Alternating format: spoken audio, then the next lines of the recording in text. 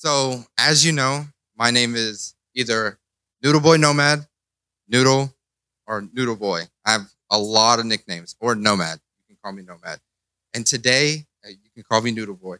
And today, I want to talk to you about God is good. Everybody say God is good. And so, if you were only paying attention to one part of the whole entire service, and your parents were to ask you, because my parents they used to be like, "What'd you learn in service today?" But they would ask like right before I was going to bed, like they'd be putting me in bed and they'd be like, "What'd you learn for service?" And I'd be like, something." And so, if you are only listening to one part, which I recommend listening to the whole service, and your parents ask you, "What did you learn?" You can just tell them, "God is good." And if you want to be more specifically, it's because he protects and cares for me. Everyone says protects and cares. God is good. So first I want to read Philippians 4:19 and 20. And it says, "At this same God who takes care of me, supplying all that I need with his glorious riches, which have given to us by Christ Jesus. Now all glory to God, our Father, forever and ever. Amen." God is good. Outside of right now, at this very moment, or at this service, how many of you guys have ever heard the saying, "God is good"? Raise your hand. 500 times. And so I'm a huge why person. I like to know why something is. Like if you have a saying like, "Why did the chicken cross the road?" I want to know why the chicken was even trying to cross the road. I'm a big why person. I like to know the reason, because I feel like if you know the reason, then you can have a deeper understanding of why it is. And so today we're going to be talking about why God is good. And so I don't like things to be just sayings. He said he heard it 500 times. I don't want it to just be another saying that goes in one ear and out the other. I want it to be an understanding.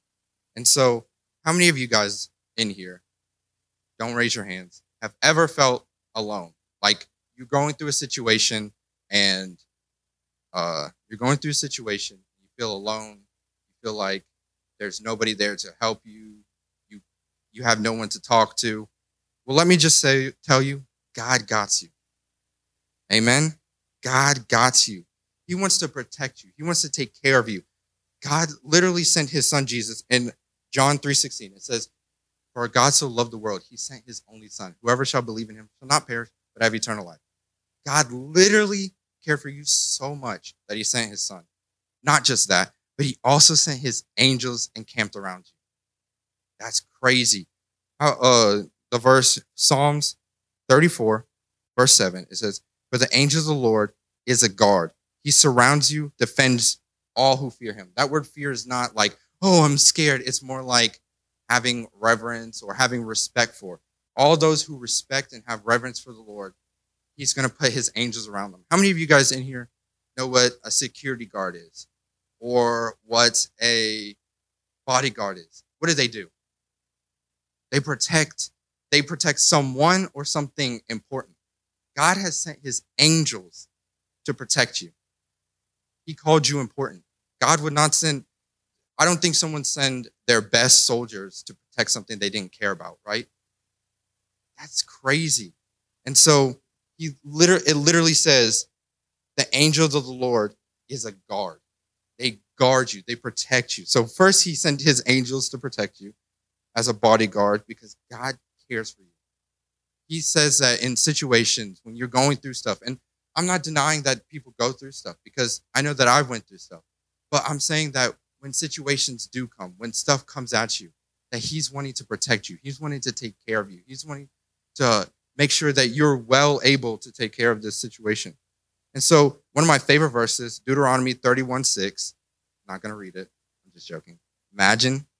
And so it says, "So be strong and courageous.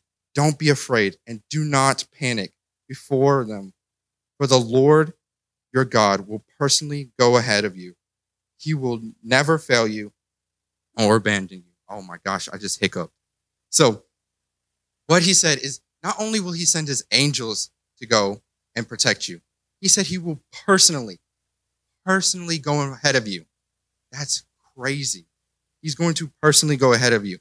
And so not only do you have these angels, which in the Bible, if you ever read about some of the angels, they're crazy. Like two of them took out a whole entire village. He's saying angels are camped around you. That is insane. And not just that, but the creator of the universe said he will personally go ahead of you. He will personally take care of you. When a situation comes, because situations do come. Things come up, maybe you didn't study for a test, or maybe someone's saying something rude to you, or maybe you're just having bad thoughts. We all know that these things come from the devil. God does good and the devil does bad.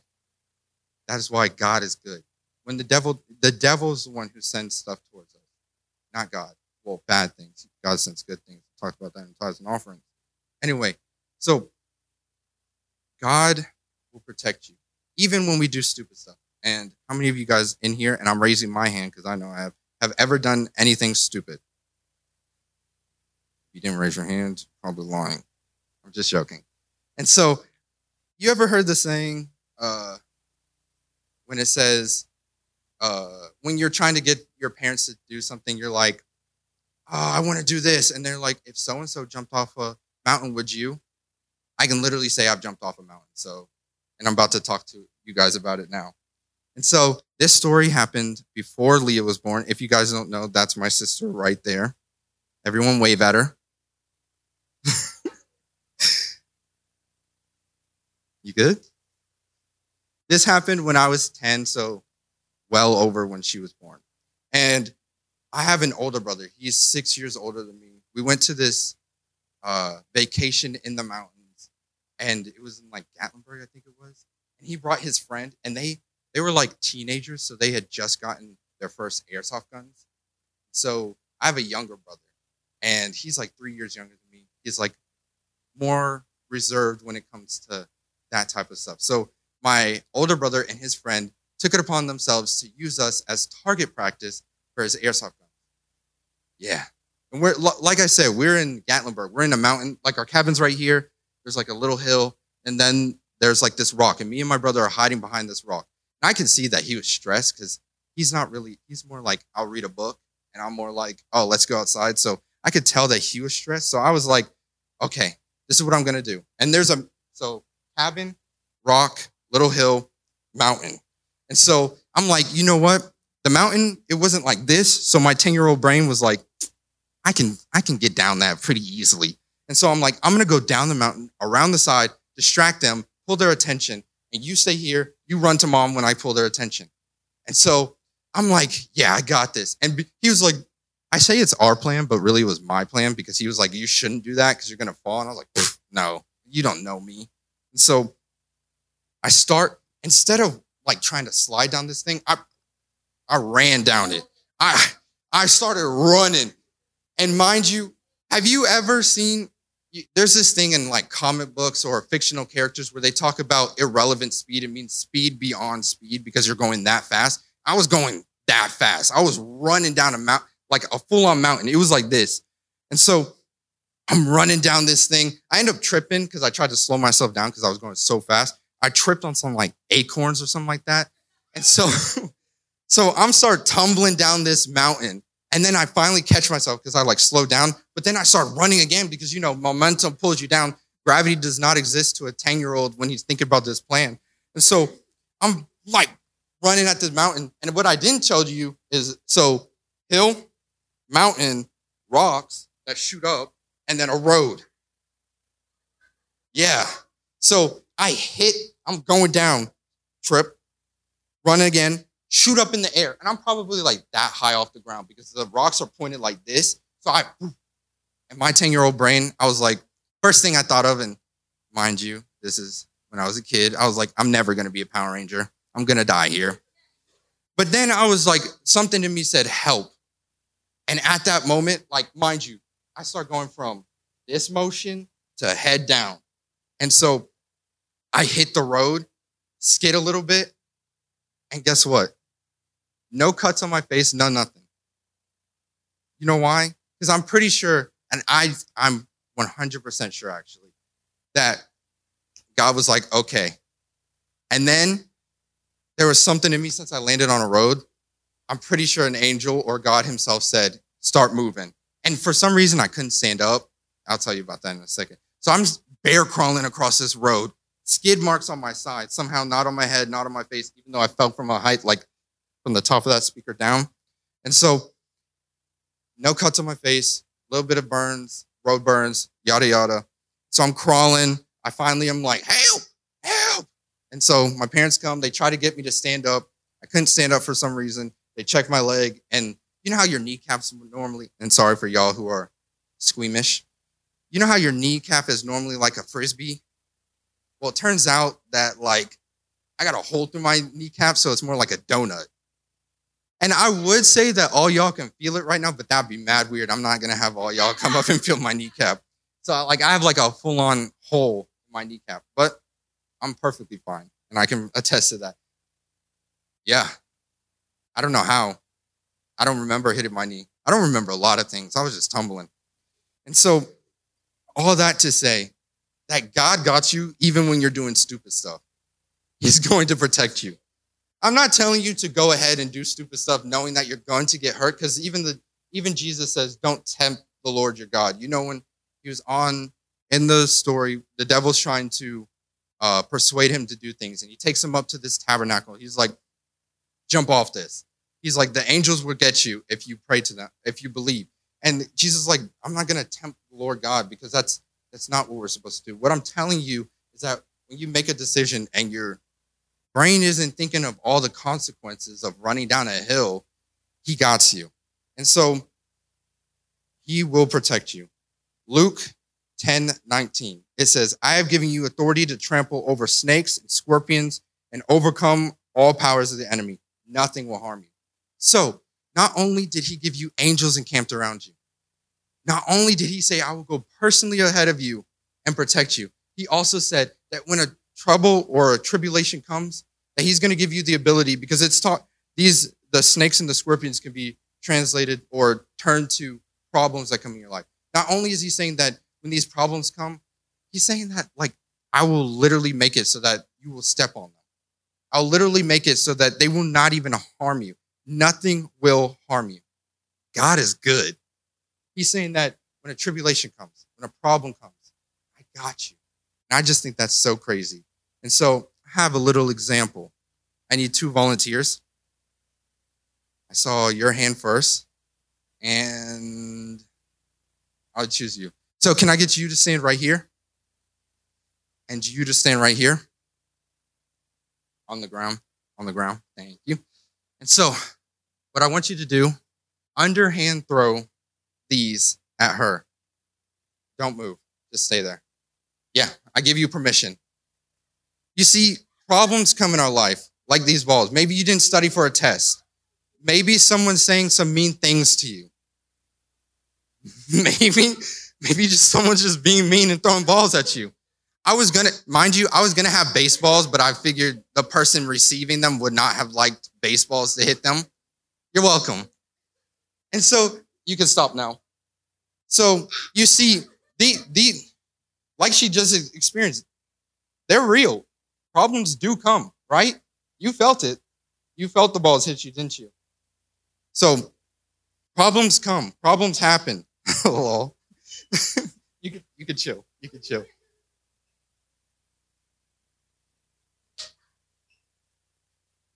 Hey, chill. Anyway, stay up here. Stay up here. Stay up here. I need you still. No. You're good. Anyway, problems come. Problems happen. We saw that right there. They still happen. Life is real. So I need 2 more volunteers. I saw your hand and your hand. Your hand. Stand back a little bit. Just a little bit. What I want you to do is stand in front of her. And what I want you guys to do is by any means, and I'm meaning any means, don't let any of the balls touch her. Any means. Underhand toss, you can start. No means. This is a representation of God and the angels before you. Yeah, the problems are still coming. These problems are still coming. That's a perfect example of what I was talking about. Yo, underhand. Okay. These problems, look, you can stop. You can stop. You're good. It is. You can sit down. Hey, chill.